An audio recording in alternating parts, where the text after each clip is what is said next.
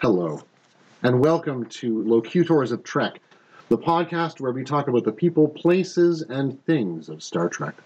So, replicate yourself a Romulan ale or your Synthos selection of choice and join us far beyond the stars. Locutors of Trek.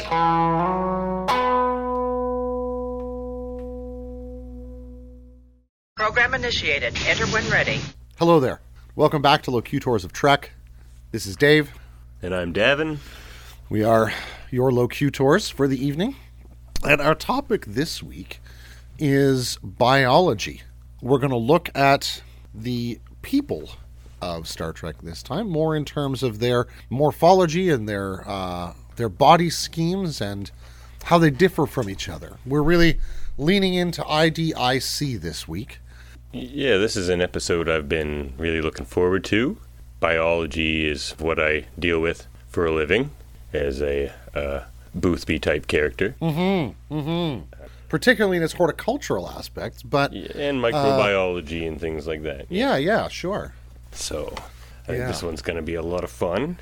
But first off, actually, I think we should clarify a couple things from the last couple episodes. Sure. Some of you may have noticed that the Trouble with Trivia segment from last episode may have seemed a little out of place in our culture episode, as it seemed to be very transportation and ship-focused. Luckily for me. That is because Mr. Scott's Chronomatrix, isn't quite up to snuff. I mean, no offense to Mr. Scott, but let's be real here. He's a better trivia host than he is a space engineer. Well, yeah, and he traded that shifty Lesepian for it. So, you get what you pay for, right? Exactly. So, yeah, his space-time transporter, very impressive, if it worked properly. Mm-hmm. Like I say, the Chronomatrix was off. He came in a week late. Mm-hmm. He got the right place in space. That's true. But better than his last attempt. He ended up 6 weeks ago in Colorado, which is definitely not where he intended. Oh, also, one other thing. Yeah. That since we did that transportation episode, there's been some very exciting work talked about in the news. The work of a physicist named Eric Lentz, who has described what he calls an entire class of warp drives under general relativity that do not make recourse to exotic materials or negative energy densities, negative energies, in order to create a warp bubble. So warp drive just came about 10 light years closer than it was before, which is pretty exciting. 2160 or something? What is our... 2063. 2063. Oh, geez. Yep. We're really running out of time. But 42 years and a couple of weeks. Cheers to that for sure. Indeed. We salute you. Salute. Jolan True. Kapla. So. And also, the Bolian captain, Dave, struggled. Right. That's right. Slightly at I never really figured out what the name of it was. Was Captain Ricks of the USS Thomas Paine. Nice. Died for liberty. It's a lovely naming moment there. Well, thank you. Yeah. Thank you for that.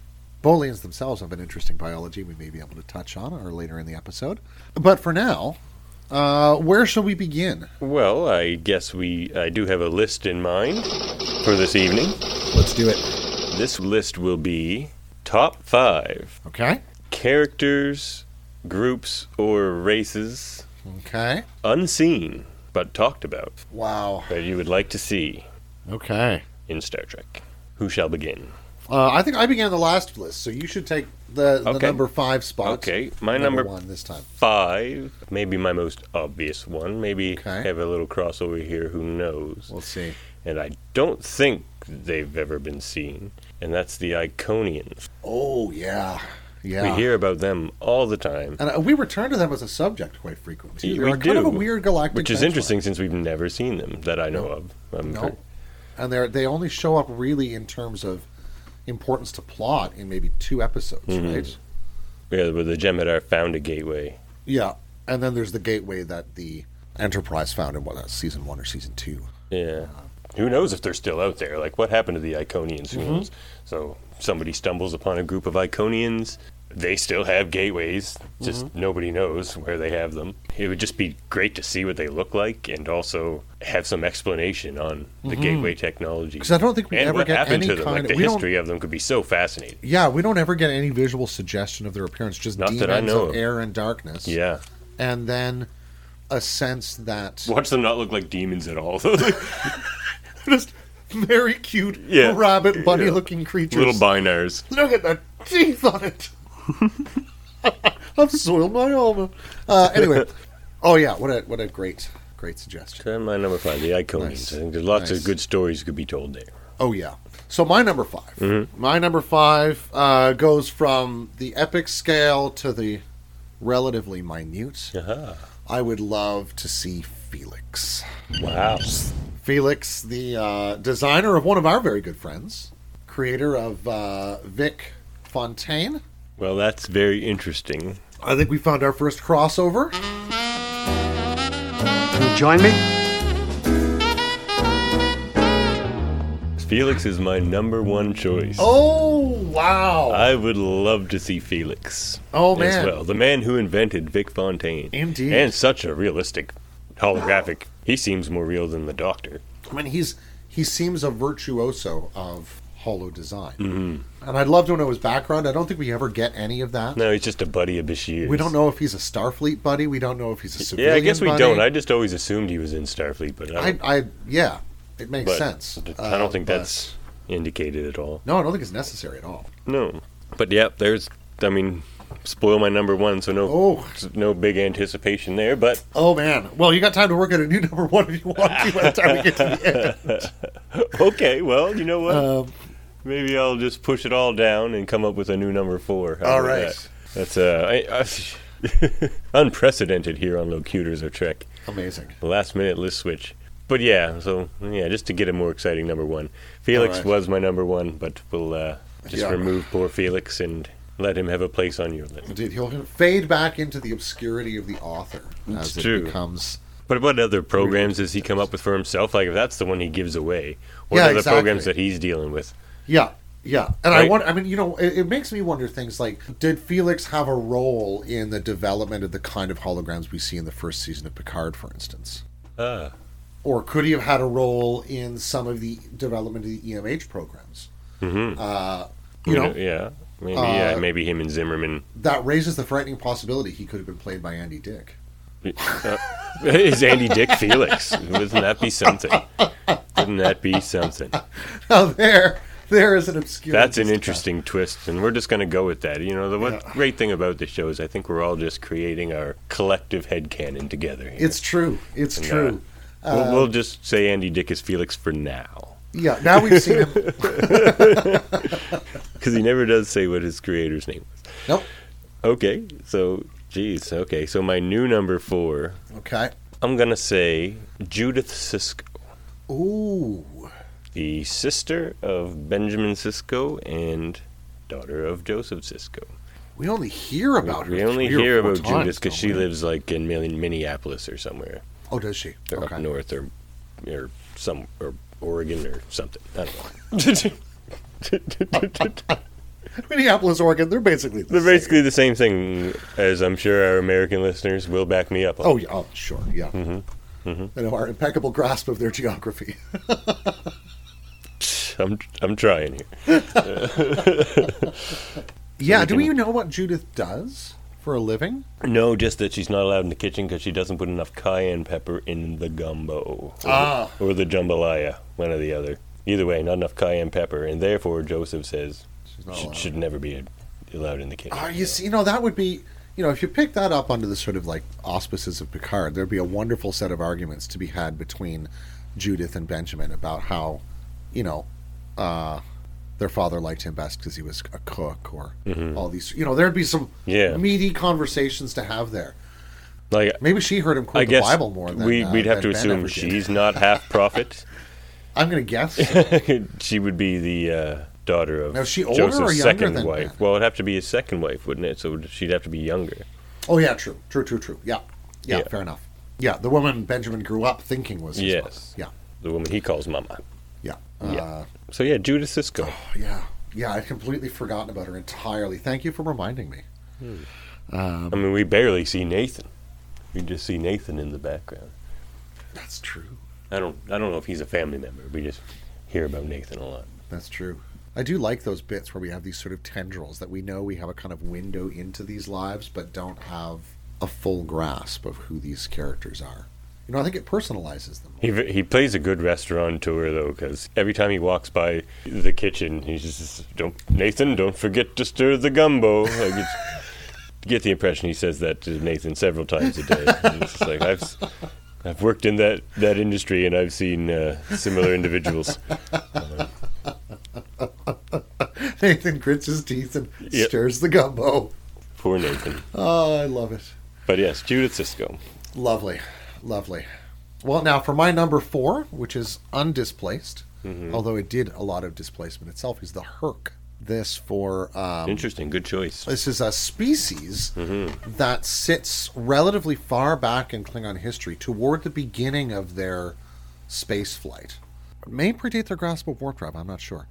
But this is a species that came into Klingon territory, nearly annihilated the Klingons as a species, drove them back to, I think, just a very couple of worlds in their own system.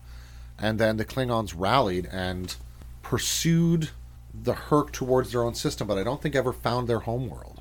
And so there's this sort of persisting, if I recall correctly, persisting Klingon sort of fear that the Herc would come back again. Again, paging CBS and Paramount, this is a great storyline. Yeah, that's a good one. The people the Klingons fear. Exactly. Like, you know, there's not that many. I can't imagine the Klingons were ever pushovers.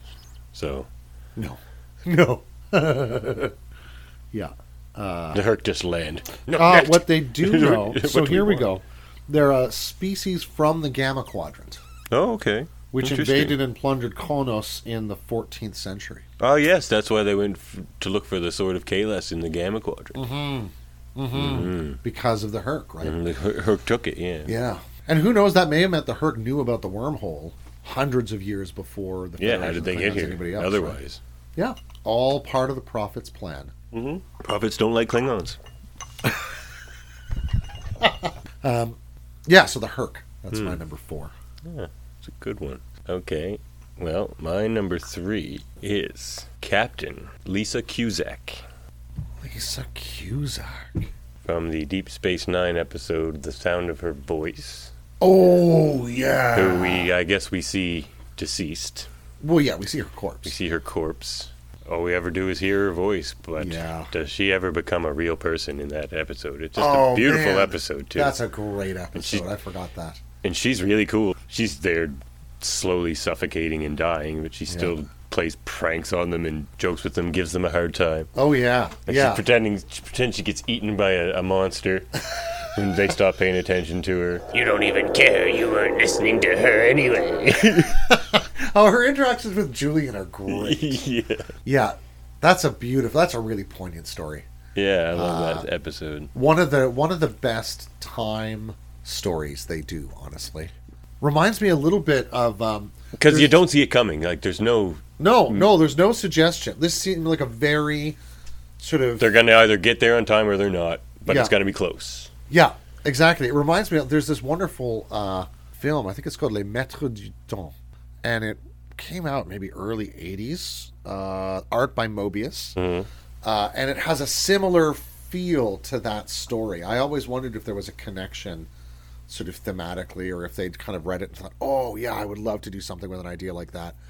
But yeah, it's a beautiful, beautiful animated film that deals with a similar sort of problem of space-time in a certain sense, you know? Love that Mobius art. Yeah. Oh, man. Doesn't get much better than No, Mobius. it doesn't. Yeah. So that was my number 3. Oh, that's a great But her, I really wish they'd saved her, to be honest. I was really bummed out and sad by the end of that episode. Yeah. No, it's got a real... No, it has not Lisa. And they all are. They're like just gutted by it. Yeah. Because I think they go out there in this really beautiful sort of intention of going after their comrade. You know? They're supposed to be doing another thing that's quite important. And they're just like, well, no, we have to try to save this captain. Yeah. Just a beautiful story. Really lays out the Federation Knowing values. that there's like all the numbers aren't working out, it really doesn't look like there's any possible way they can get there on time. Like, Yeah. they're trying to find ways for her to ration her supply and extend the time they have to get there. But there's no point at which they're like, yeah, well, we got the numbers to here, and maybe No, we're just there going to was go always anyway. wrestling against the necessities. You know? Yeah, just beautiful. Now, there's an interesting sort of lateral slide here. My number Okay. 3 is also I like a those. captain. Okay. My number 3 is a charmer, Oh, a yes. one-date wonder. Oh, I think I know who this is. And you can see his brains. Ah. It's Captain Baudet. Captain Baudet. Yeah, who seems, I think, is a freighter captain. I do not like perhaps? Captain Baudet. I don't think there is a male character in that cast that likes Captain Baudet. They're all threatened by this charming, translucent skulled swashbuckler of the stars. You know? Yeah, even Esri has dinner with him, and Worf's just like, why were you having dinner with Baudet? She's like, well, what business is it of yours? He's just like, I don't like Baudet. Like, I do not like Captain I don't like Baudet. Oh, there's a great early conversation with Jadzia and Kira where they talk about Jadzia's taste in men, and Yeah. Kira cannot understand what she sees. She in doesn't Baudet. understand the Baudet She's like, thing you either. just see too much of Baudet. Yeah. She's like, you have to look at his brain while you're eating dinner. But this is a lovely way to think about one of the ways in which biology shows up in Yeah. the series, right? You know, Yeah. we have Such differences in... yeah, and our sort of biologically determined side, the side that, you know, knows what we think secondary sexual characteristics are, all that sort of stuff. I could see that being really easily irked or fetishizing the extreme differences between ourselves and alien physiologies, you know? And that seems to be part of what's going on with Captain Baudet. You Yeah. know? Like there's this play of revulsion and then just interest and curiosity, right? Yeah. He's a talker. He's a talker. He does go on a bit. We have that in common. Yeah, I think we know why Dave has chosen Captain Baudet. I think we just figured this out here. Oh, man. All right. So what's your number 2? We're on number 2. Yeah. You're keeping track of this list very well. Listen, old dog slowly learns new trick. Yeah, exactly. Arf. Earths. Yeah. Did you Call say me Worf? Porthos. Pope Gowron? Did you say Pope Galva? Okay, my number 2 is a group. A Groot? A Groot. Uh-huh. It is Groot? No, it's a group. Ah. And that is the Nyberite Alliance. Ooh. Nice. Apparently they're out on the fringes of Federation territory. I don't know what they do, who they do it for, but apparently Worf thinks they're a noble enough cause to want to join them. That's if right. He leaves the That's Federation. where he's going to go and take... He's going to go to the Nyberite Alliance. Chief's like, the Nyberite Alliance? It's pretty far away. But no, they never say what they do. But it It's, feels to like- me, it's the one thing Worf thinks of. Like, that's the first thing he thinks of. He's like, well, if I can't be in Starfleet, I can't join anything Klingon. Yeah. I guess it's the Nyberite Alliance. And maybe that's because they're far away, but it does seem like some of those smaller states that we see the Federation interacting with, like the Stralebians, you know, who tend to run very low warcraft and sometimes even are only armed with lasers and things like that. You know, some of these different technological levels at which people persist. I wonder if this, as you say, isn't just one of those sort of regional, you know, it's 3,000 light years away. It's going to take them 8 months to get there, or however long it's going to be. Place he can probably find some glorious battle Right. in the name of a underdog cause. Precisely. Something like that. Yeah. Heard it's nice at Like the Alamo this a time of year. legitimized Maquis, basically. Yeah. Something like that, maybe. But I just Yeah. want to know, so that's why Yeah, we're I'd there. love to know that. That'd be interesting. Yeah. Yeah. You're number 2. My number 2 is someone that we've heard lots about and whose spirit has showed up on screen, but who's never physically been present. Okay. That is our dear friend Surak. Oh, Surak. Well, His yes, his Katra has been on Katra, screen. his Katra we have seen. Technically. That's an interesting deep But cut there. Surak is one of those characters I would love to see make a great time travel episode. Yeah. It would make a great... I would have been a good just set of Enterprise flashbacks. episode. Would have been To a great Paul when Enterprise. T'Pol go back and meet Sirach and Archer. Yeah. Because he held his Katra. That Yeah. would have been interesting. Yeah. He has that relation with Sirach, so... Yeah, I think that would be really neat. There's a wonderful treatment of the teachings of Surak online that a fan put together. Wow. If I can find it, maybe I'll try and put the link in the description or something. But it's a great PDF, and it sort of has the feel of some of the great lists of the Ferengi rules of acquisition. Somebody's kind of put this together, pulling stuff out that they've heard in the series and things, and then also filling it out further. It's done sort of in world by a Starfleet officer who's gone to Vulcan to learn the Vulcan language and learn about Surak and that sort of thing. Yeah, it's a lovely text. Interesting. Yeah, I'll it's fun read that. Yeah, Sirach. Oh, yeah.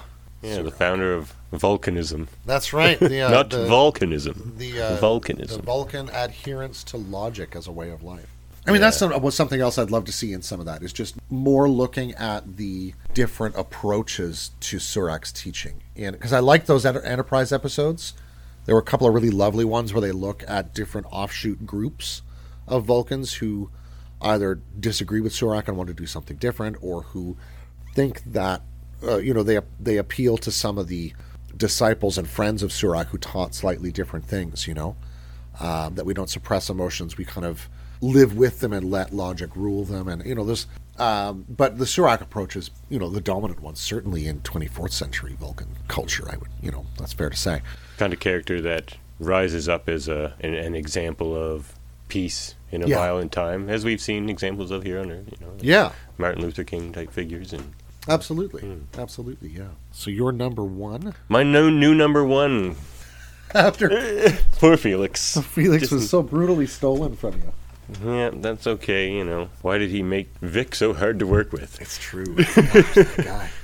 That's a hard bargain. My number one. Mm-hmm.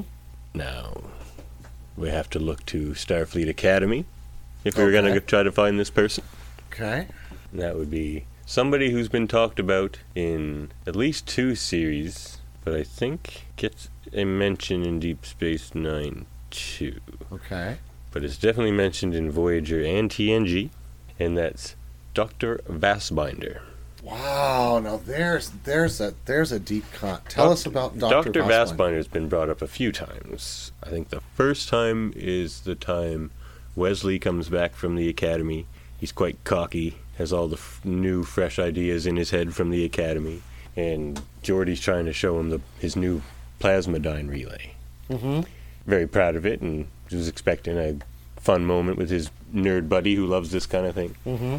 And Wesley just kind of blows it off, saying it's antiquated, that we don't even need to use plasmadyne relays, because Dr. Vassbinder, if you read his newest paper, has now I forget what they were called, but has a new technique. And right. I think probably in the theoretical stage. Right. Chakotay failed Dr. Vassbinder's class on something time-related. Okay. Something. It was a time class, though. It was in a time travel episode. He's just like, I don't know. I failed Dr. Vassbinder's class. Like, I'm just here for the ride on this one. Commander, great. Except in time travel episodes. That's what it says on his pips. But perhaps the most famous reference of Dr. Vassbinder is the time Picard had to see him do a presentation that was not even the right presentation for the particular conference, but nobody could stop him because he spoke in one long, unbroken sentence. It was really quite hypnotic. Oh, man. I love that episode. That's one of the only episodes we see the back end of a Danube runabout. Because that's what they're traveling on back to the Enterprise. Yeah. I love that scene where he's doing the impression and they're all Never had a chance to up. Interrupt. It was quite hypnotic. But you see, like, there's a lovely continuity between that moment and, Picard dressing up like the terrible human trafficker in the first season. Yeah, of Picard, he loves to do a goofy impression. He loves goofy accents, Yeah, right? he does. And he's good at them. Like, he's doing weird things with his eyes when he's doing the Vastbinder. Like, Oh, Vastbinder yeah. seems like a character, and that's why I want to see him. He just comes on an episode, and the whole episode is him talking because no one can interrupt him. Just him saying hello out of the airlock. Yeah, exactly. I think that would be a great episode no matter what series he showed That's up in. true. Just So I feel like plug it it should almost anywhere. have been TNG. But Vastbinder. I would love to Nice. see any episode with Vastbinder. Nice. So, my number one has a tiny bit of cheating about it. Oh my. I'll explain the structure of my larceny. What I'm In talking number about, one position, it better be a good explanation. it's true. It's really about two species that we've heard mention of. One very recent, one which reaches right back into the depths of sort of Trek history. But neither of them have we ever seen depicted in live action. I think there are depictions of one in Star Trek Online, and the other has showed up in the animated series, but was also mentioned in one of my favorite deep cut references in the first season of Picard by Riker when they're at the house. Oh, yes. He says, "We've had trouble with Kzinti, Trouble with the the great Kzinti again. felinoid 8-foot or 9-foot tall creatures that humans fought a series of wars with very early on, maybe even before the Romulan Earth War, and had, as a result of those wars, confined them from having one of the terms of their treaty in the end was that sort of Kzinti space ends up being almost entirely encircled by the Federation. Oh, yeah. They're not allowed to raise sort of war weapons, but they have these patrol ships they can use. And it's one of those patrol ships that shows up in a great animated series episode called The Slaver Weapon.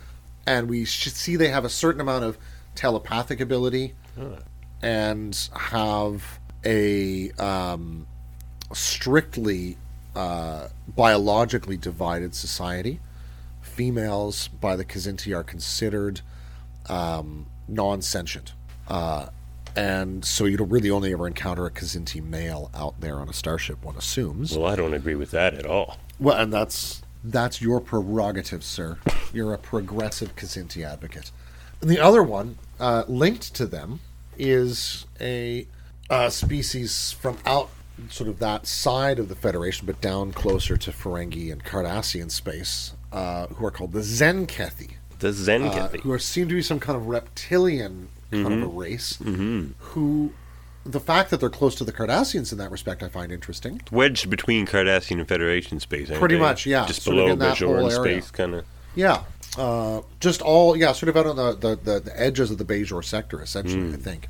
Coreward from Bajor. But Like, you hear of both Federation and Cardassian skirmishes with the...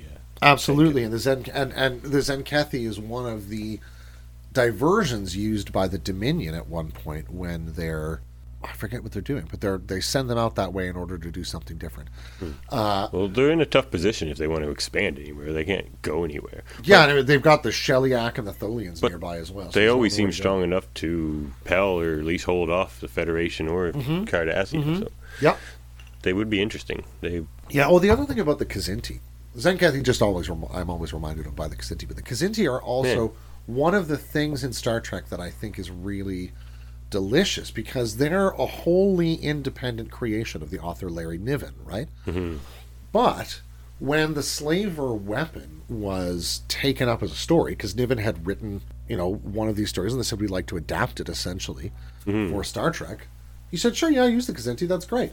And so this whole different set of stories is somehow shoehorned in the back door of Star Trek's canonicity by virtue of this one animated episode and one line from Riker 50 years later. I love it. But there's something so broad about that it really takes my fancy, Now say Zenkethi Kzinti 10 times fast. I do not like Captain Baudet. On to biology then, eh? Yeah, well, yeah. I mean, a good branch from the list to the topic of biology is the avians from the planet Zindus. One of the 5 Xindi species, right? Or sentient 6. species. 6, that's right. Yeah. Yeah. being then the they lost the avians. there's the arboreals, there's the primates, I guess they call them. They're like the humanoids kind of thing. Yeah. There's the insectoids, the reptilians, And then there's the the Aquatic ones. aquatics, Yeah. and the avians who did not survive the cataclysm.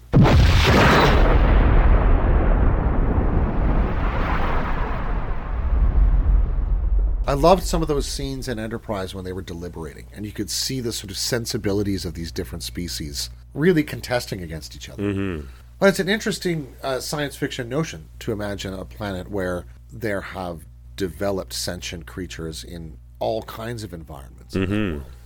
And, you know, we're getting closer on this planet to accepting the fact that dolphins are pretty clever and that whales seem to have Star Trek 4 deep showed thoughts. us that certainly whales. precisely. And, you know, every Starfleet ship has the possibility to have a cetacean ops section, right? The Enterprise D certainly had cetacean ops. Dolphins were understood to be quite excellent at astronavigation, right? Yeah, it's interesting that it's not something, the closest thing we see to that, which doesn't actually really count at all, is just the Romulans with the Remans just next to them. But they just came in and took over the Yeah. They just took over their Yeah. territory. And I mean, that's the essential Romulan pattern that they follow in every other encounter. They either turn the species into a client species or they enslave them. They did the same with the Nausicaans and all sorts of people, right? Now, these are some interesting, like, there's ways in which I think we can comment on how biology influences culture. If you take an example like the Nausicaans, who grow up on a really hard Scrabble planet, where there's intense competition for every kind of resource, the Nausicaan practice of contesting things with violence and guile, which seem to be two of their defining traits, makes an awful lot of sense. In the same way as we can see the many physical redundancies of Klingons, including their armored skulls and, you know, multiple redundant organs and, you know, part and parcel of how they get through the universe. A human would not necessarily subject themselves to the things a Klingon does. No. You know, like Certainly wouldn't. the ritual of ascension, right? As O'Brien, you know, quite naturally points out, that makes some people's heads explode, those pain sticks, you know. The bachelor party. Exactly. Yes. Yeah, the bachelor party. I'm going to do it, Miles. I've come to the realization. I'm going to kill Worf. Kill Worf. Kill Worf. Jesus. Go on. She's like, I'm going to do it. I'm a doctor in Starfleet, but I am going to kill my commanding officer. But yeah, the biology on Zindus, super interesting. Strange that we don't see more instances of that, even just in Star Trek. Sure. Or Yeah, really there seems other to be a lot of sci-fi. singular, It's just not singular something- sentient species per planet. I mean, I guess we do see another example of that. Isn't there an episode where somebody has... Oh, it's the Kesprit. Oh, yeah. Yeah. I don't know if Kesprit. the Kes or the Prit, they act like they're different species, and they look a little bit different, so I don't know if Yeah. what the deal is there. But And there's the, you know, and they don't get along. They've split their planet in half, basically. yeah, the original series episode with Lokai and the other guy whose name I don't remember. Bella. Bella, there you go. Which was, yeah, a bit of a ham-fisted episode, but certainly does a similar thing. Similar thing, you know. Yeah, but it seems, yeah, that a lot of the time the sense is that there'd be a sort of single dominant sentient species on a planet, you know? Or maybe planets tend to only produce one sentient species. And they played a big part in the Xindi storyline, the avians. And now, you know... Because it seems like they're all suffering this, like, shared kind of PTSD from the loss of the avians. Like, these different species on Zindus don't get along, but they do have, like, a huge amount of genetic similarity. Like, they can... And they're somewhere down the line incentivized- probably came from Yeah, a they're incentivized to work together, proto-Xindi species or you know, something. by the loss of the avians, right? Yeah. That they had so ruined their planet. But without the loss of the avians, I don't think we see the Xindi attack Earth. Nope. I don't think they would have that collective fear between them all. No, and I think there would have been no reason for them to be contacted by those other creatures. Not right? so They easily. just I mean, wouldn't- they it just would have wouldn't picked worked very somebody well. else. Yeah.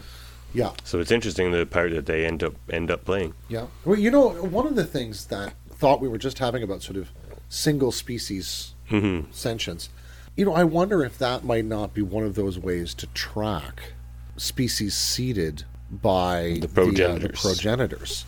right? Maybe in the they're- TNG episode The Chase. Yeah. Wonder, that's a two-parter, I think, isn't it? No.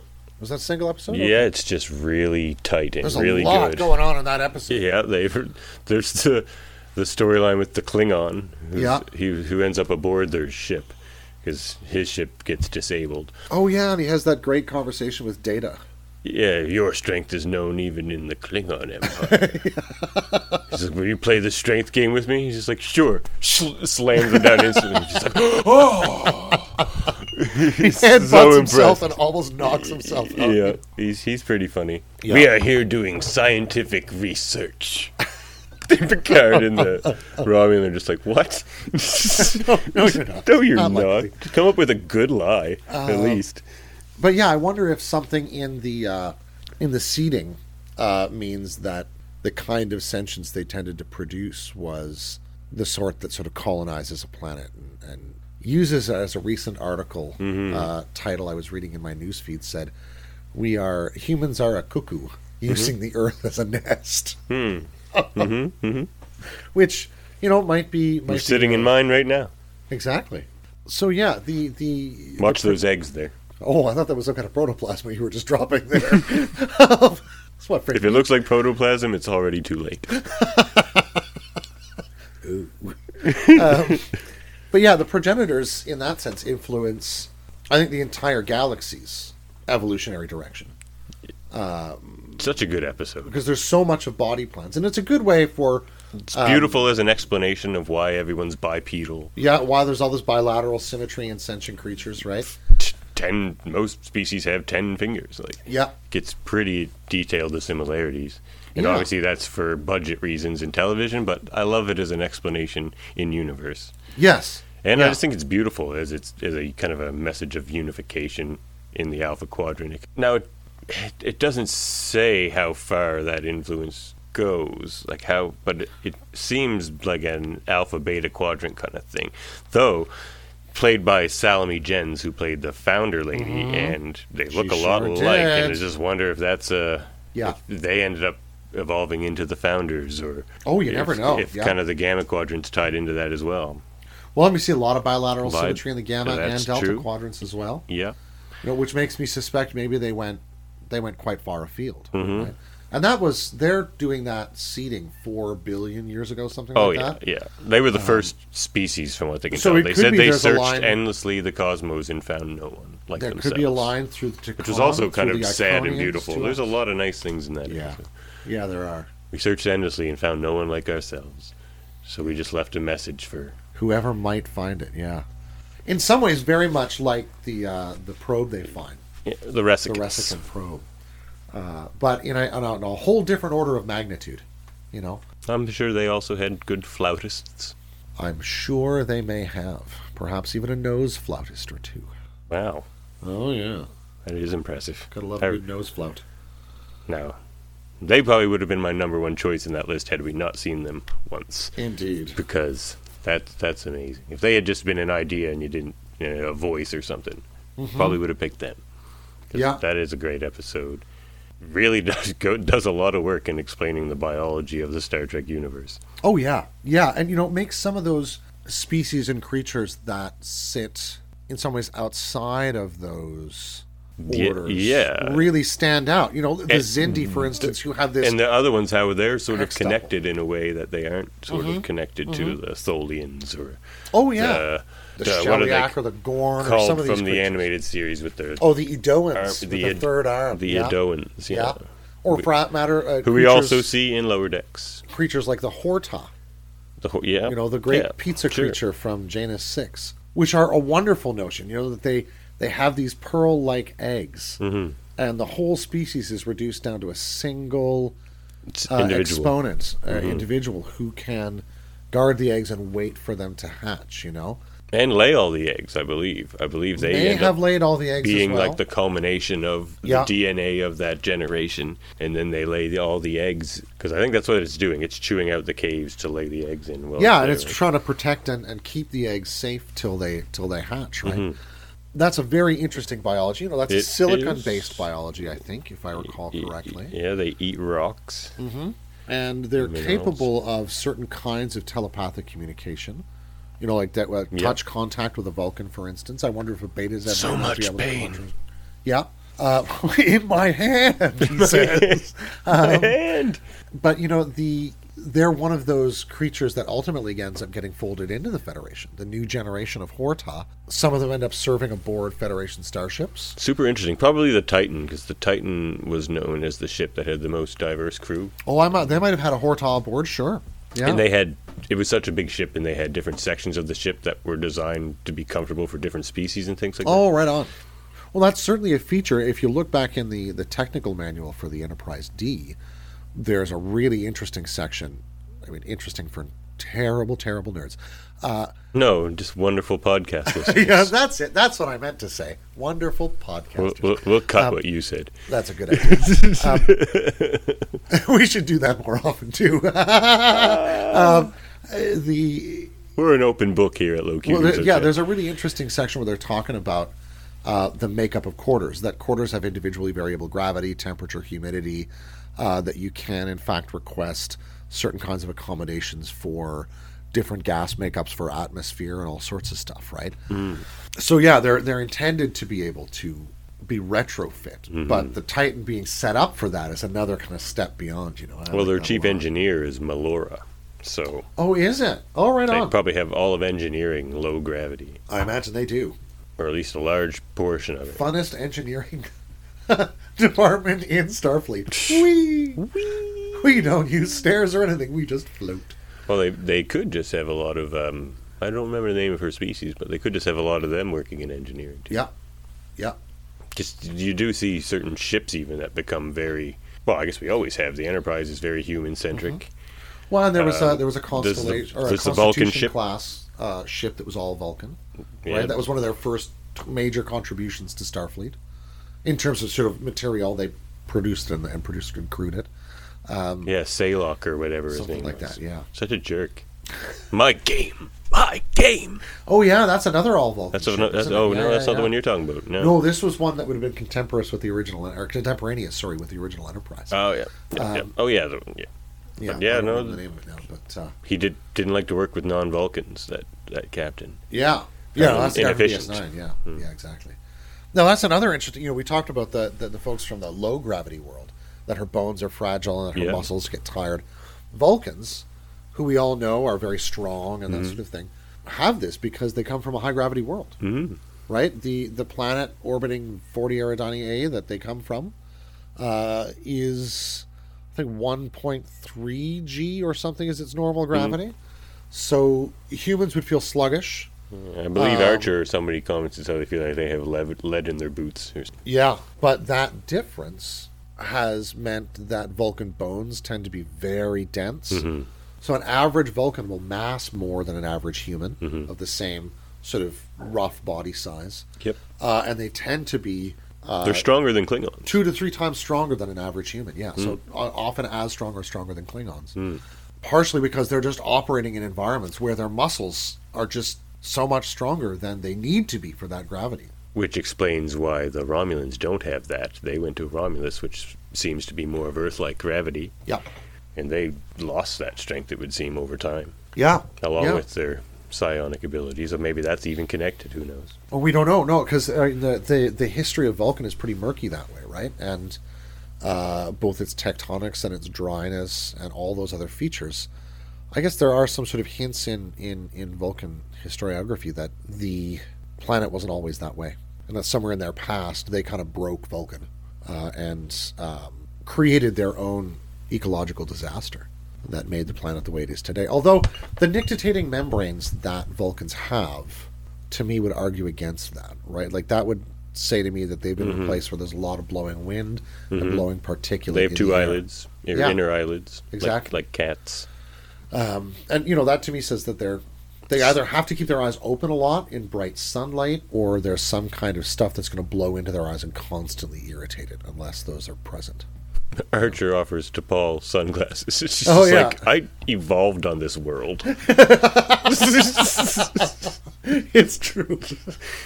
Never to soften the blow, T'Pol. No. Aren't you supposed to be Starfleet's finest? God. He's like, I needed sunglasses in Florida. What? I fucked on that world. And then there are creatures that don't.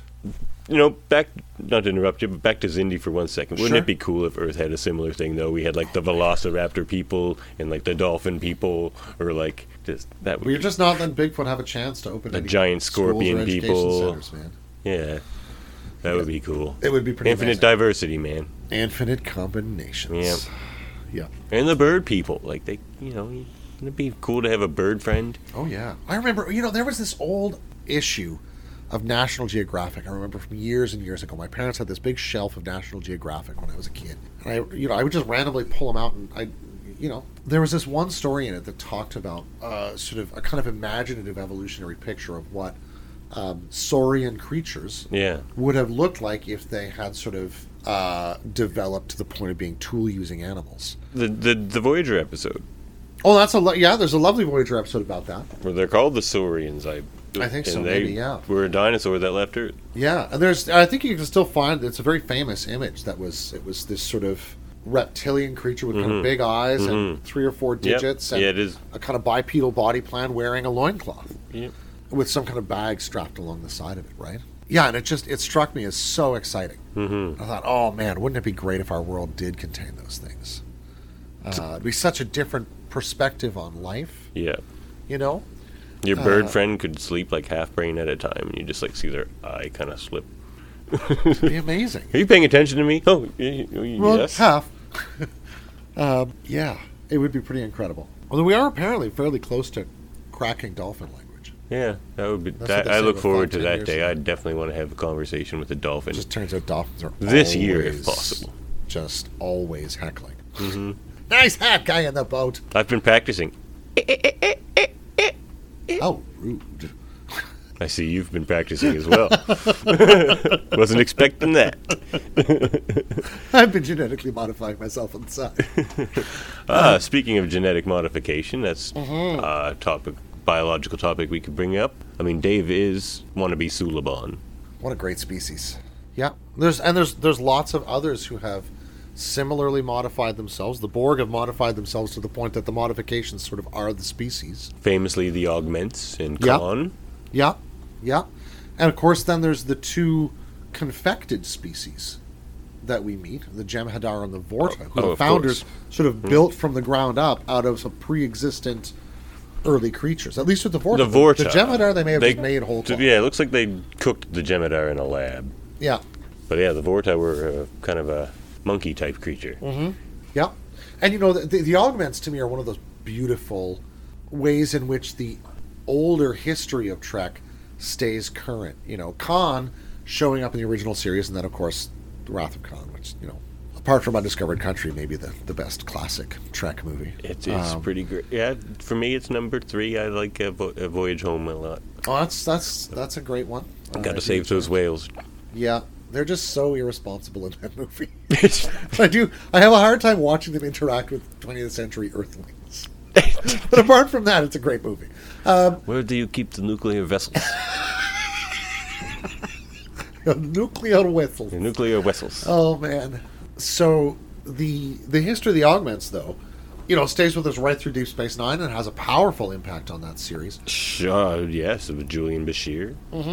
But sees some interesting deployments in some of the newer versions of Trek as well. You think about Lower Decks, or some of the ways we see cyborgs appear in Discovery. There's some kinds of augmentations which are okay. But Bashir and that group of kind of defective augments that he works with are kind of an underground resurgence of that technology. That was kind of an issue dealt with long before even Kirk's day. It's been illegal the whole time. The eugenics war on Earth, which was closer to our time than it would have ended in, I think, about 2020 or something, as I recall. And we're developing similar technologies now that can lead to the ability to start to augment ourselves. So it'll be interesting to see. Hopefully we handle it a little better. But it really has determined in huge ways the way that the Federation has developed as a culture, because they're really anti genetic modification for sort of recreational or eugenic purposes. And I wonder if other planets have their own reasons for this, having that similar feeling. Could well. Not just because of the Earth example. Yeah, well, it seems to have become General Federation law in any event. Mm-hmm. Well, yeah, I mean, it seemed a very outlawed kind of taboo thing for the Suliban even way back then. It was just like, whoa, they're like genetically modified here. Yeah, because that's true. We do meet the Suliban in the pilot episode who says they're not... They're like, why would you let somebody do this to you? Like, why would I not? I can breathe in space. And yeah, but they seem to have been a sort of extremist sect among the Suliban, who themselves were more comfortable with it, I think, than humans would be. Mm-hmm. That's probably how you get to that point. Mm-hmm. But... yeah, I mean, there are other kinds of fusions. You know, the Bynars or the Borg are other kinds of fusions of technology and flesh, which are not quite the same as the kind of augmentation the Suliban would tend to practice. But in both cases, interestingly, the technology takes them over. Because the Bynars' hard drive is about to crash, essentially, and so they need the Enterprise. Yep. And for the Borg, their dedication to a certain concept of the unification of two branches of exploration and development. The perfect combination of those two fields. It's become the only thing they are. Because they aren't any kind of diversity anymore. They aren't any kind of individuality or anything like that. All of that is irrelevant. And it's kind of replicated biology, you could say. In what sense? Like data? Yeah, like data or an exocomp. Oh, gosh, yeah, the exocomps.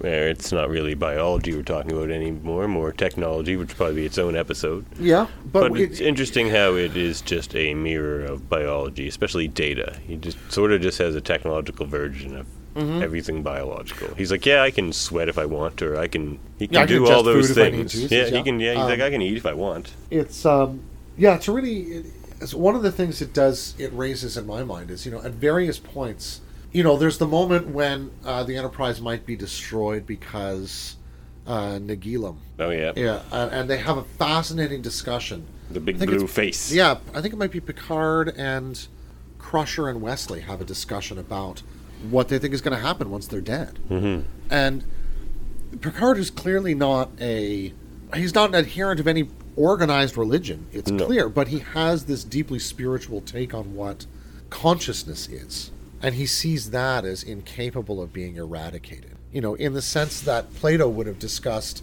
the soul using the body like a coat, right? Mm-hmm. We don't disappear when our coat is worn out, nor can the soul become dead when the body has ceased to function, he would argue, right? Mm-hmm. And in fact, Plato argues in the Phaedo that the life of the body is the closest the soul ever comes to death. But it asks questions about what is that emergent spark in data, in the exocomps, in other things that lends them that quality that we understand as liveliness, right? Of intention, of a faculty of causation that's independent from the rest of the beings around it, right? And that can influence and affect them in non-passive ways. I mean, you could ask Noonien Soong. He could tell you what that key component is, I think. I wonder if he could. Yeah, well, I mean, he got there, but he could have just stumbled there. But I wonder if he didn't have a sense off and wrong Soong.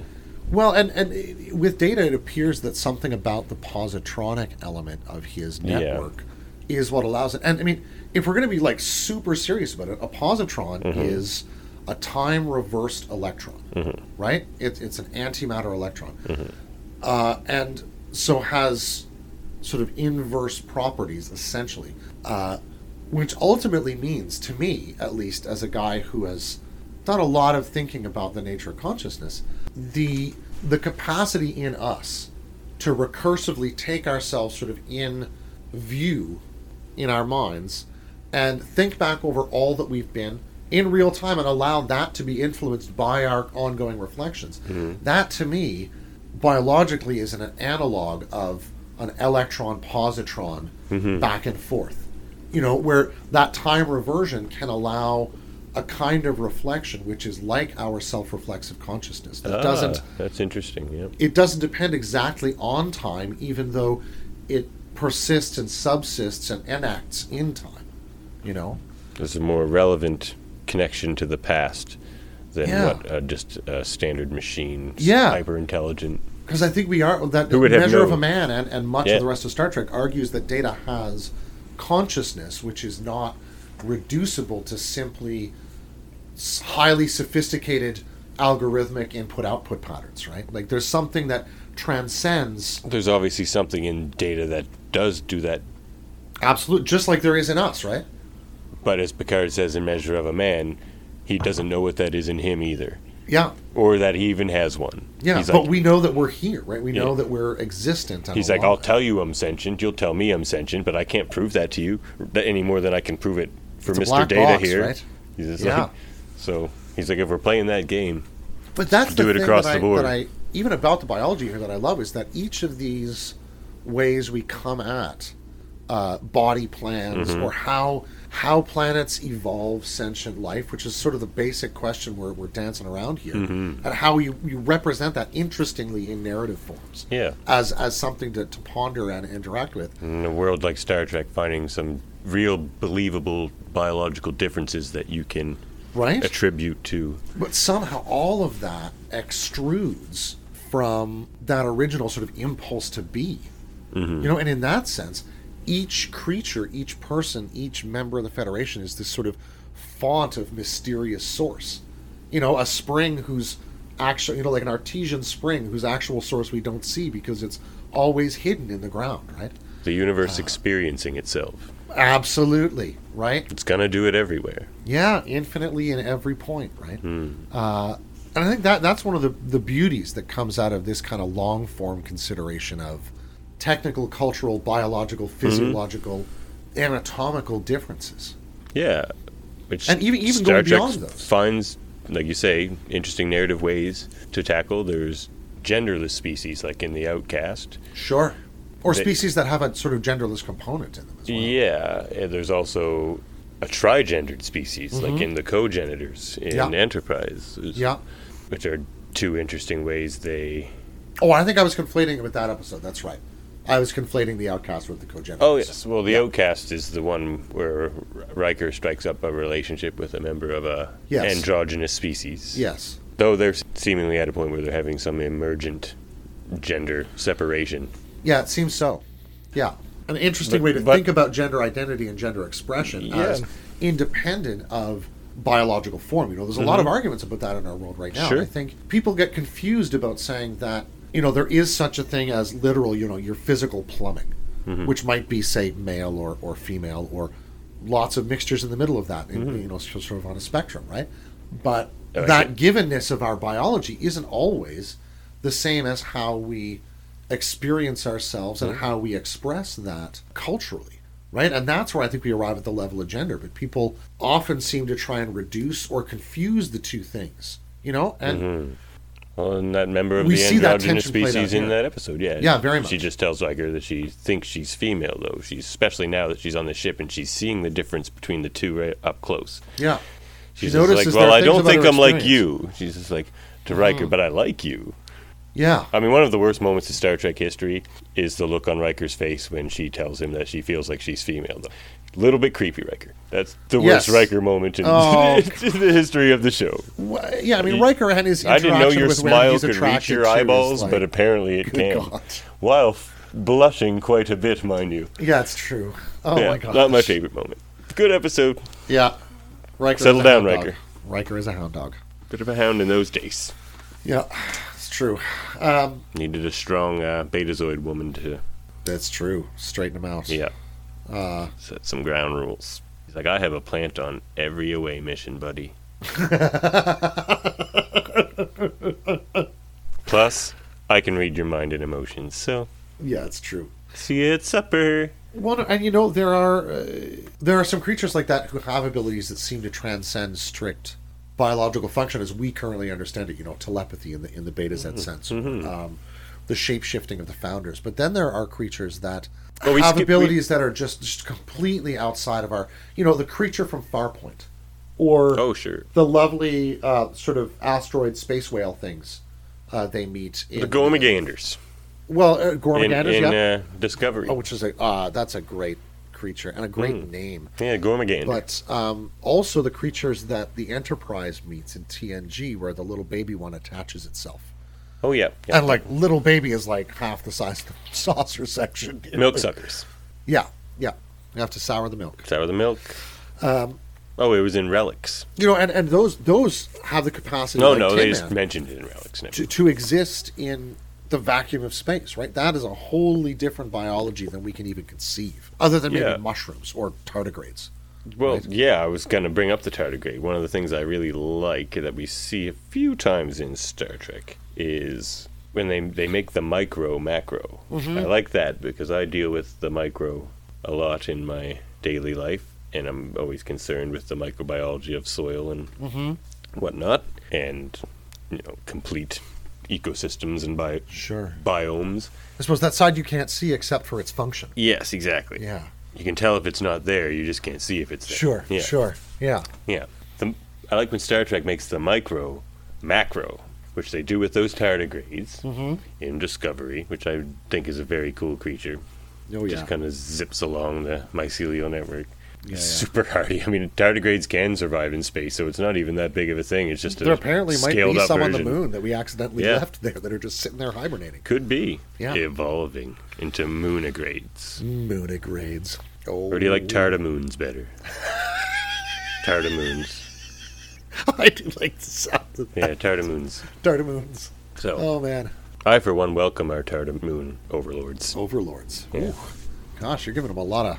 I mean, I'm not going to Well, say put it's you going to on. happen immediately, but left alone to their own devices, to their own devices. They'll just tardamoon it up. looking at us and our cool beaches and stuff. Oh yeah.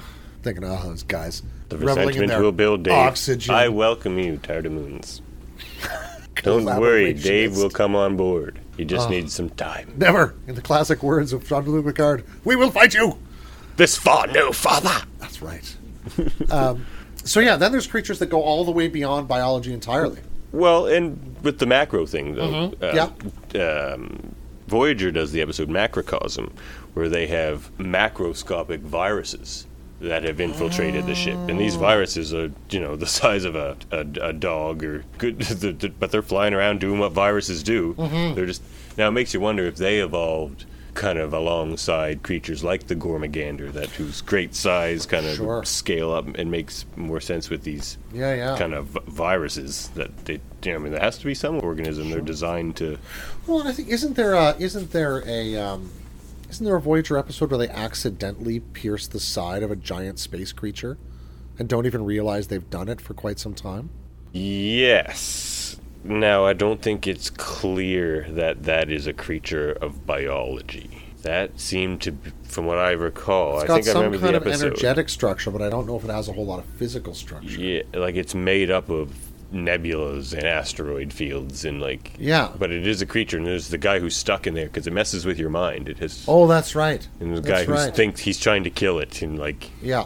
they find a way out, and he's just like, I've been trying to get out of here forever, and then they finally give him a way out, and he's just like, no, I must stay and hunt the creature. It's just like, well, That's right. Yeah, that that's guy. right. I think there was an original series episode, something like that as well. but But there yeah. are transcendent entities that probably started as biology and transcended that, like And certainly we see an episode The of that Q, where we of course. see the Q, and also the now the Travelers, maybe in a way. the Travelers, but also the Luminous. What's a Nugulum or Nagilum? Yeah, we don't know what a Nagilum is, but also the guy who becomes Luminous in the sure. season 3 Transfigurations. TNG episode, Transfigurations. I guess 3-5 maybe, I forget. What a lovely episode! That Yeah. his it's almost like he's kind of shedding or molting, His people are after him. They Yeah. say he's a dangerous criminal. And he's a kind of criminal that they've known for a time on that planet, who's breaching their societal norms. Yeah, he's technically a criminal, but he Yeah. hasn't done anything wrong. Yeah, I mean, I think they would classify him ultimately as a kind of terrorist on their world. Yeah. A biological terrorist. Yeah, precisely. And it's partly because they're afraid of this really punctuated moment of evolution they're coming toward. He's an X-Man. Yeah. Yeah, very much. Yeah. That's the TNG X-Men episode. That's the what I took mutation, from it sure. upon recent watching. That's a lovely. oh, this is that's the a lovely take. Yeah, because it's that jump in evolution that they're fearing. It represents, I think, a kind of death for them. a cultural death, a material death.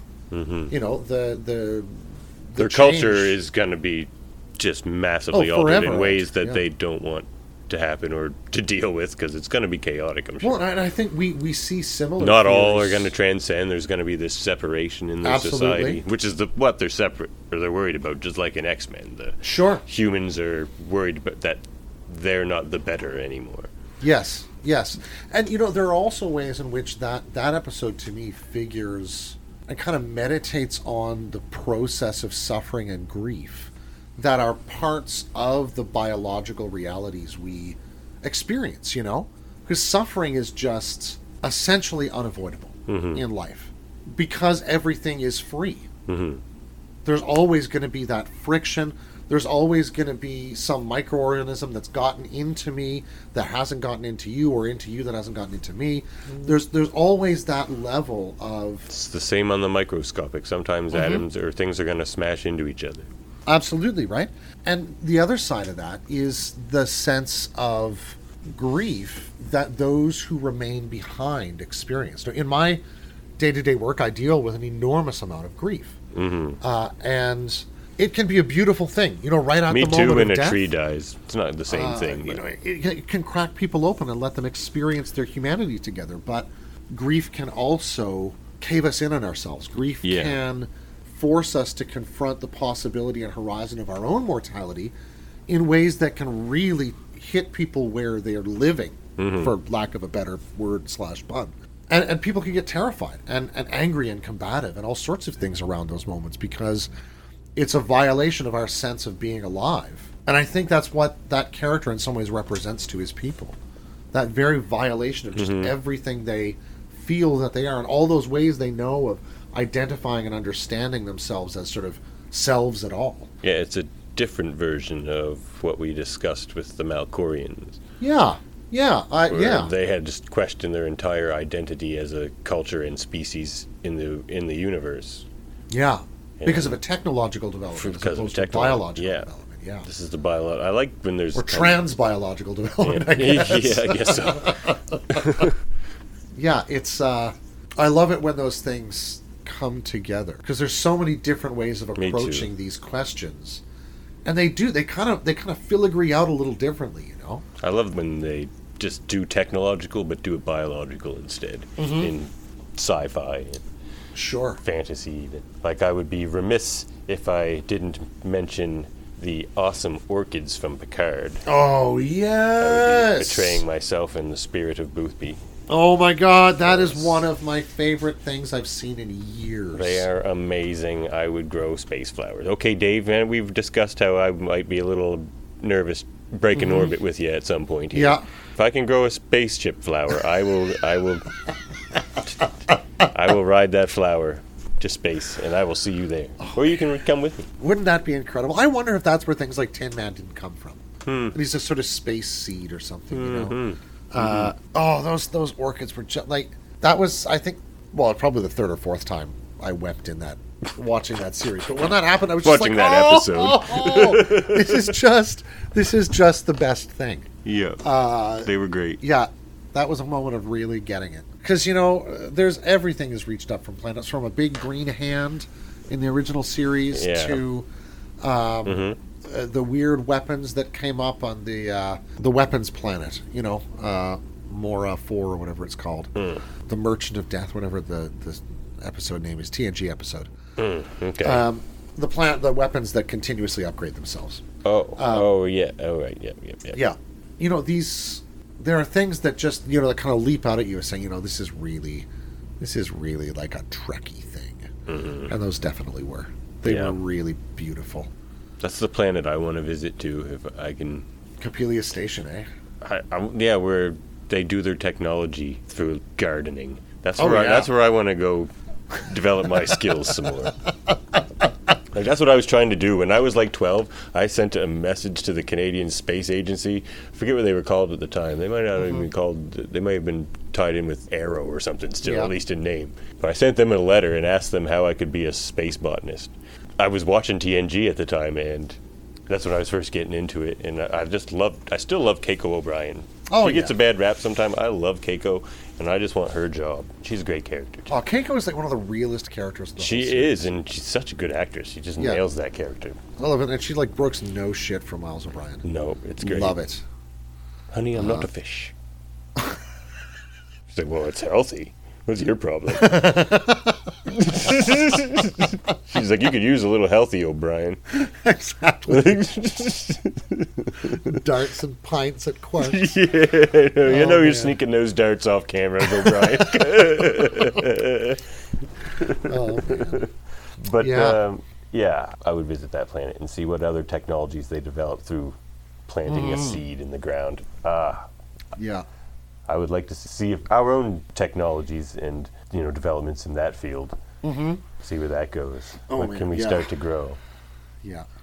Just grow a photosynthetic spaceship, right? It'd be wonderful. Mm-hmm. Well. Well, I think we could get to our review Oh, yeah. section of the show, yeah, perhaps. yeah. And this fits in with biology really beautifully. in Yeah, the I think story. we kind of covered things pretty well for a Indeed. initial From stem to biology stern. episode. Maybe as, more in details on specific things and that sort of stuff. But yeah, the Gorn Crisis. Yes, another comic book review. This was for 4 you, issues, dear 2 listeners. issues? What was it? It's a single trade is what I have it in. Okay. Hardcover trade. It's from some time ago. It's not a new thing, so I guess we shouldn't feel too bad about spoilers, but we left it for the end anyway. And it came out from Wildstorm Comics back in 2001. Wow. And it takes place during the Dominion War. It's funny how a lot of the comics and stuff, that seems to be a favorite for yeah. writers to... Well, it was also during the heyday, too, so there was probably a For lot sure. of media being Well, produced. there's the war itself is clearly so huge. There's just, it It- seems like there's a lot of far-reaching. storytelling room there, The Enterprise is orbiting Gorn, the Gorn homeworld. They're there for diplomatic reasons. They want to encourage the Gorn to help them in the battle for the Alpha Quadrant, essentially. Yep. They need allies wherever they can find them. It's like, Yeah. you can talk to the Gorn, right, Jean-Luc? Yeah. And they haven't heard from them in a while. No, they haven't heard from them pretty much since Kirk's day. Yeah. They took that loss badly, Yeah. seemingly as a culture, which comes up in this story. And so the other thing to note right from the beginning is that Commander Riker is off the Enterprise for the moment. He's Right.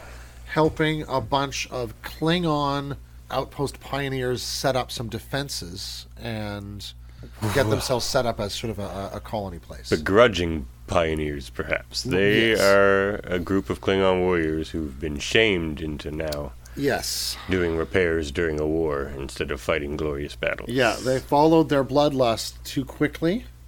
In one moment, a sort of false vision Yes, the captain thought he had a vision in that a dream. battle they were going to fight was in fact going to be in a different location. And he would get there by himself and have all the glory for himself and his crew. Yep. Didn't turn out that way. Said maybe too much blood wine, Yeah. not a vision. They're similar.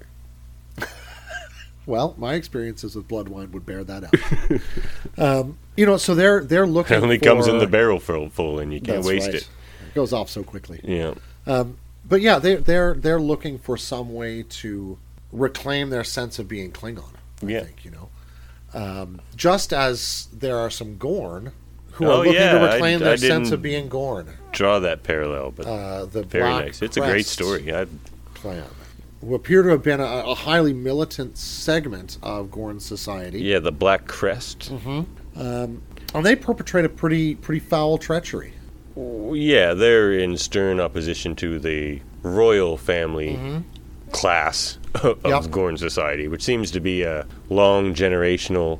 Oh yeah, very kind of- hierarchical society. It's very Yeah. ordered. Seems like that royal family's been ruling things since Kirk's day. At least since then. And Yep. they haven't seen a lot of progress, the Black Crest, in their mind. No, and they feel that the Gorn are becoming weak. Yes, lost their way. And, like, they see themselves more as the Klingons do during and before the Dominion Wars, as an expansionist culture. When they go somewhere, they're Gorn, they're Klingons. It's their destiny to take that world. Yeah, and they want to claim that heritage for themselves. In so doing, The weak must be conquered, they say. Yeah. As if that is a long-standing it's just a sort of phrase maxim in their of Gorn society. society. Yeah. The weak must be conquered. And so they decide to do that. But they're And surrounded and they're stuck in their territory. Yes. Yeah. On one side by the Federation, on one side by the Klingons. Behind They're them, stuck. who knows what's there. Yeah. And not far from the Romulans. Not above too far, that no. even. No. Nowhere to go. So these Black Crest Gorn massacre the government, the ruling council, Yeah. essentially. And Moments before the Enterprise away team are to beam down. and destroy the next generation of the ruling class, which is in an egg cache. Yes. And they stomp all the eggs. They destroy the next generation of the ruling council as well. So, Yeah. it's done. We've destroyed it now and for the future. Yep. They mean to change Gorn society permanently. Now, there was one survivor of the massacre who then calls Picard, who wasn't down on the planet because the Gorn leadership wouldn't meet with them in person. We let you come and talk to us, but we're not going to stand there and talk to you. Yeah. Yeah. Yeah. Yeah, they had received essentially kind of silence for the most part from them. Yeah. They're finally invited down. They arrive to this scene of, bloody massacre, and but- realize very quickly that the Black Crest are not very far away from this room. You know? And they're told by a dying Gorn that there is a secret egg cache that did survive. So there is a potential next generation of the ruling class. Yeah. Who, as the legitimate government, Picard would feel obligated to defend, as they tend to do with the legitimate ruling class, even if they don't agree with the politics or the situations on the planets. Yeah. It's when they get sick of that, they'll change their world. And having been invited in, that's a different scenario than a sort of prime directive question here, right? This is a warp flight capable species who are asking for diplomatic and the other ruling council on the assistance. planet asks for assistance. Yeah. Yeah, exactly. And so, they get to work trying to figure out how to save this next generation of Gorn rulers, while the Black Crest launch every ship they've got. At Federation outposts, Cestus 3, which was the site of their earlier attack on Federation space. they appear to have the majority of the Gorn Yes. space fleet. They appear to, and they're attacking there, and they're coming toward the outpost where Riker is... Which is just on the edge of Gorn space. gaining the respect and the trust of the Klingons through Batleth fights. Yep, he's fighting a Klingon who keeps mouthing off to the captain, who Riker has talked to quite a bit, and despite his own professed shame, Riker seems to quite like the guy. Yeah. Seems a thoughtful leader. Thought he was doing right Definitely. by his crew, was wrong. Now wants nothing more than to redeem himself Precisely. and his crew. And so the Gorn are on their way, and mean harm to everyone nearby. And at the same moment, Data, who's been left on the Enterprise to command, I receives a love help Data call. Command episodes / stories. Oh man, so good. When he captains the Sutherland with a lot of my favorite Data Oh moments. yeah, thought that was wonderful. Yeah. Picard just keeps hailing him and Yeah, hailing Mr. him Data. and hailing him. Hello. Yes. 1 minute, Captain. stand by, But stand by. Data's a great commander, and I love his quiet deliberation when it comes to issues. And you get his thoughts. And he's in really that observed moment. Picard very carefully as a captain. There's a lovely moment in this where he remarks that With him and Geordi. Yeah, Geordi Captain says- Picard would yeah. have thought of a way Yeah. to kind of cut through this situation. Yes. He tells Geordi he's stuck in a situation where he has to choose between rescue the captain or attack the Gorn, essentially. Yeah, and help all those outposts. Yeah. And Geordi's just said, well, what would Captain Picard do? Captain Picard would find a way to get an immediate ceasefire. He's like, he wouldn't choose either of those things. He would find a ceasefire and end them both in one kind of fell swoop kind of thing. Yes. It's like, so I'm trying to figure out how to do that. I'm trying to do the Picard thing, Geordi. Thank you. Yeah. That's what I'm working on. Yeah, I'm working on the Picard thing.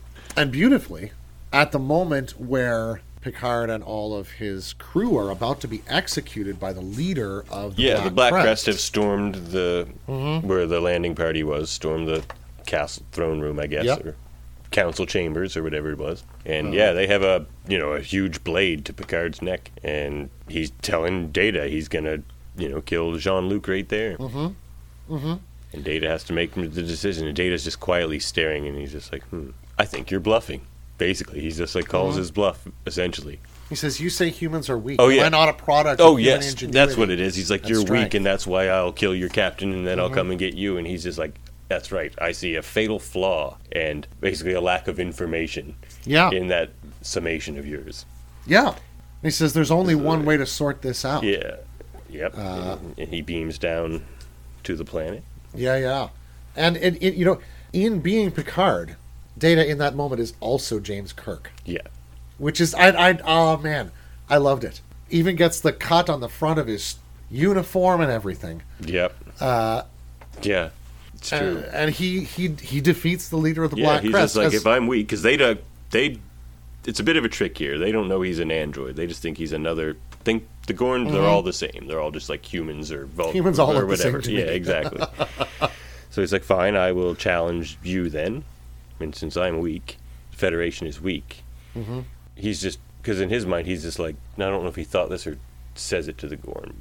He's just like, the situation you see your society in compared to ours is because of our strengths. They may not be what you see as strength, but the strength of the Federation is why we're doing a little bit better than you are right now. Right. He's just like, so maybe you should not have such a basic view of strength and see how you're wrong here, because I'm about to make a fool of you. It's kind of a Data's. Yeah. And Data very handily puts him on the ground. Yep. Which forces an immediate ceasefire. He recognizes that he's been bested in combat, and they relinquish control of Gorn society. Yep. And Riker gets to have a cool fight with the Klingons. Also true. They fight the Gorn invasion force on that outpost. Mm-hmm. He earns the respect of the Gorn. The Klingons are able to be warriors once more. Yeah, the captain sacrifices himself to save them, so he got a glorious death. Stovokor awaits. Indeed. So yeah, I thought it was a really tight story. Written by Kevin J. Anderson and Rebecca Moesta, and painted, as it's all painting. Oh, beautiful art. By Igor Corday. Yeah, I thought they captured Data's features particularly well. It made it a pleasure to look through. It was absolutely. Pretty gorgeous. Yeah, it was a really lovely work. And would honestly have made a very interesting episode of TNG. Yeah. Which, much like the last review we did, it's like we're finding some stories that would have been great episodes and would have given us a glimpse into the Gorn that we never got to see. Oh, yeah. Yeah, the Gorn are a fascinating species, you know. Just being stuck there. They're just there, stuck between the Klingons and the Federation, and being the kind of species they are. It's yeah. This moment was eventually going to come in some form. Well, it makes sense. Yeah, they were going to try another crack at it, you know. Because the Gorn themselves, being literally kind of hot climate creatures, they are very interested in sort of claiming a thing and holding it, it seems. Yeah, I can see Gorn's really loving Vulcan. It's just so hot. There are rocks everywhere. I can lie down and just, it'd be great. But, yeah, that sense of strength, which was never really resolved in the original episode, which Kirk essentially sort of comments on, right? That this contest of strength isn't going to solve anything, really. And in that sense, he's right. It's just postponed things. On a sour note as well. Yeah, certainly for the Gorn.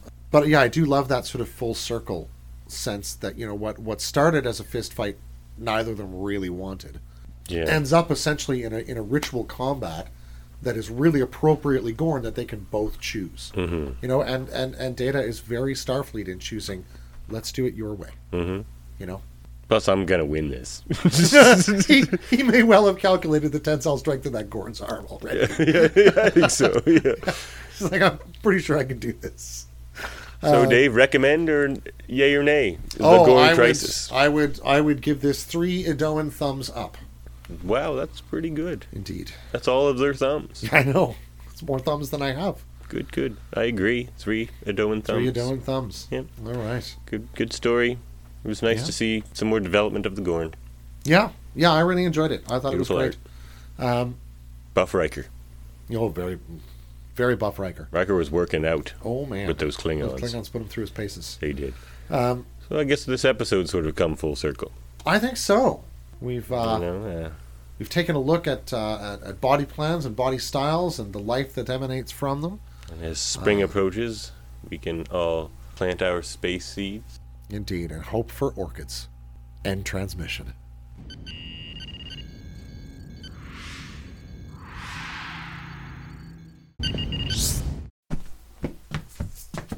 Should we even be here? Well, look, how can we practice for Vix if we don't practice at Vix? I'm in atmosphere and all. I see what you're saying. Yeah. So it's fake it till you make it, right? Practice for the gig at hand, yeah. Right. All right. Well, Okay. that's all right. You said you had something you were working Yeah, on, those eh? chords I sent you. Yeah. All right. Let's try. So from C minor. Here we go. C minor, yeah. 1, 2, 1, 2, 3.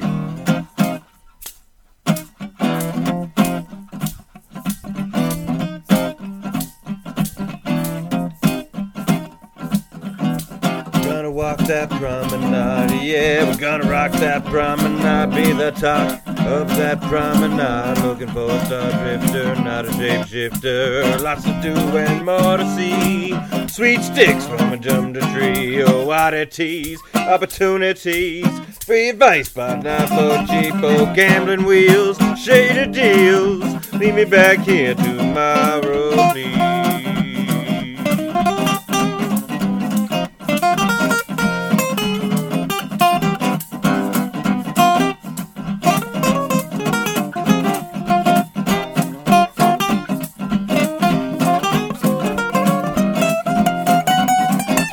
Walk that promenade, yeah, we're gonna rock that promenade, be the talk of that promenade, looking for a star drifter, not a shapeshifter, be anything you want to be, a boat sailor on a starry sea, warrior or ambassador, an enigma or a mystery, oh, just two more preacher warp core, and a saurian Brandon E.